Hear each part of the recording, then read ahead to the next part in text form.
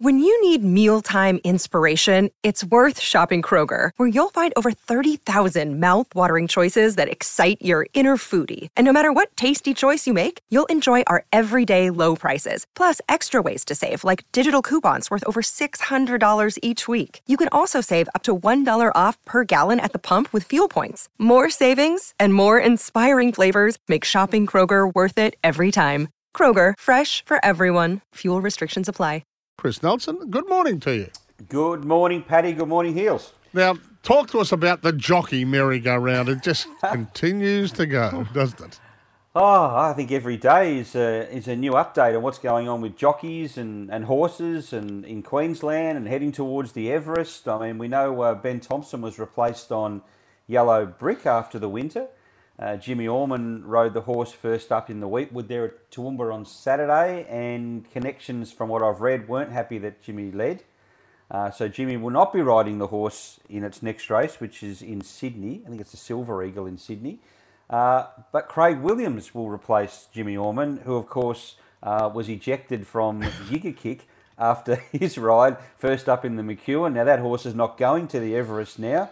That leaves Jimmy with something else, perhaps. And then we've got Sunshine in Paris, who was booked in for the Everest last week, is now not going to the Everest. So that leaves Ryan Maloney without a ride in the Everest when he was, I think that was probably the main reason he went down to Sydney for that little stint of 3 months or so for Sunshine in Paris. So I tell you what, it's a watch this space. Every moment there's something different happening on this merry-go-round. So we'll see what today brings, guys. Have they sort of said what injury that was? That was Annabelle Neesham's horse, eh? Yeah, there is an injury. I don't know what it is. I looked at a quick glance yesterday, Heels, but there's an injury there. It'll keep it out until the autumn, I would say. And then Cylinder now gets a run for Godolphin. So Godolphin will have two horses in the Everest. So there you go. Boy, they can find a way, can't they, with Giga Kick and Sunshine in Paris, both casualties. I mean, it's just heartbreaking for the owners, isn't it?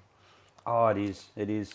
You get in, your horse is in form, you're ready to go, and then something happens. They're just such fragile animals, especially when they get to that sort of level. So, look, we wish all the best to the horses and connections, and hopefully they can grab a slot next year. Yeah, I see Annabelle saying that it's just tweak the ligament. It's only a minor strain, she said, but it's not worth the risk. So out of the spring for Sunshine in Paris. And you do feel for Ryan Maloney. Right, let's see if we can find a winner today for us battle-hardened punters at Ippy.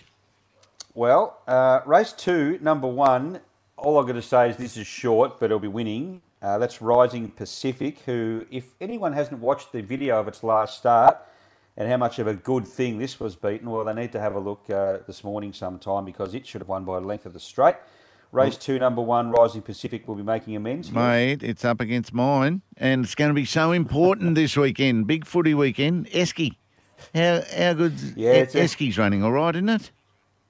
It's a massive weekend for Eskies, isn't it? It's going to be a cracker, isn't it? Esky all over the place. So it is the omen tip, but I tell you what, Hills, the amount of times I've tipped this horse lately, I'm lucky I'm not living in an Esky.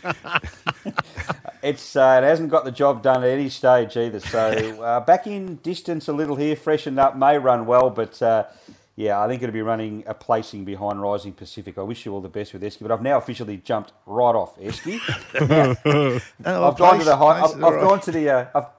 I've gone to the top shelf. I've gone above Esky and going with race 4, number 12, Liquor, who I think will run really well for Tony Gollan. For Tony Gollan. Now, first up ran second last at Doomben behind Hard to Say, but a much stronger race over 1,050. Now, we have these 800 metres at Ipswich, 800-metre races at Ipswich, which are basically all about speed. Liquor's got plenty of that, and she's drawn gate number 2 with 2 off for CJ Graham. So straight to the front or near enough to it. I doubt they'll be catching Liquor. Race 4, number 12. One at a bit of value. Race 5, number 7, Centre Bounce. Now, there's another omen tip for this weekend. Yep. Centre Bounce was good at Randwick in a highway 2 back. And a little bit flat, same level, same track last time out. Again, good gate. If they can make use of that, I think it's worth the throw up the stumps. There'll be a shorty here, La Takia from the Gollan stable. So just a couple of dollars each way, Centre Bounce. Yep. And I think this will win the last. Race 7, number 2, Hang 5. He hasn't been a favourite of punters, but today I think is a lovely day for him. He draws a gate. He can settle a lot closer. And from there, he should be able to pounce in the straight for Justin Huxtable. I think he can win the last race, hang 5. He's the one, other than Rising Pacific, I'm most confident about. So there's a nice little multi, Paddy. 2 number 1 into 7 number 2. Yeah, look, I'll be following you. 2 number 1, race 4, the 12, race 5, the 7, and race 7, the 2. We will chat Friday, mate. Thank you very much. Look forward to it. Have a good day, guys.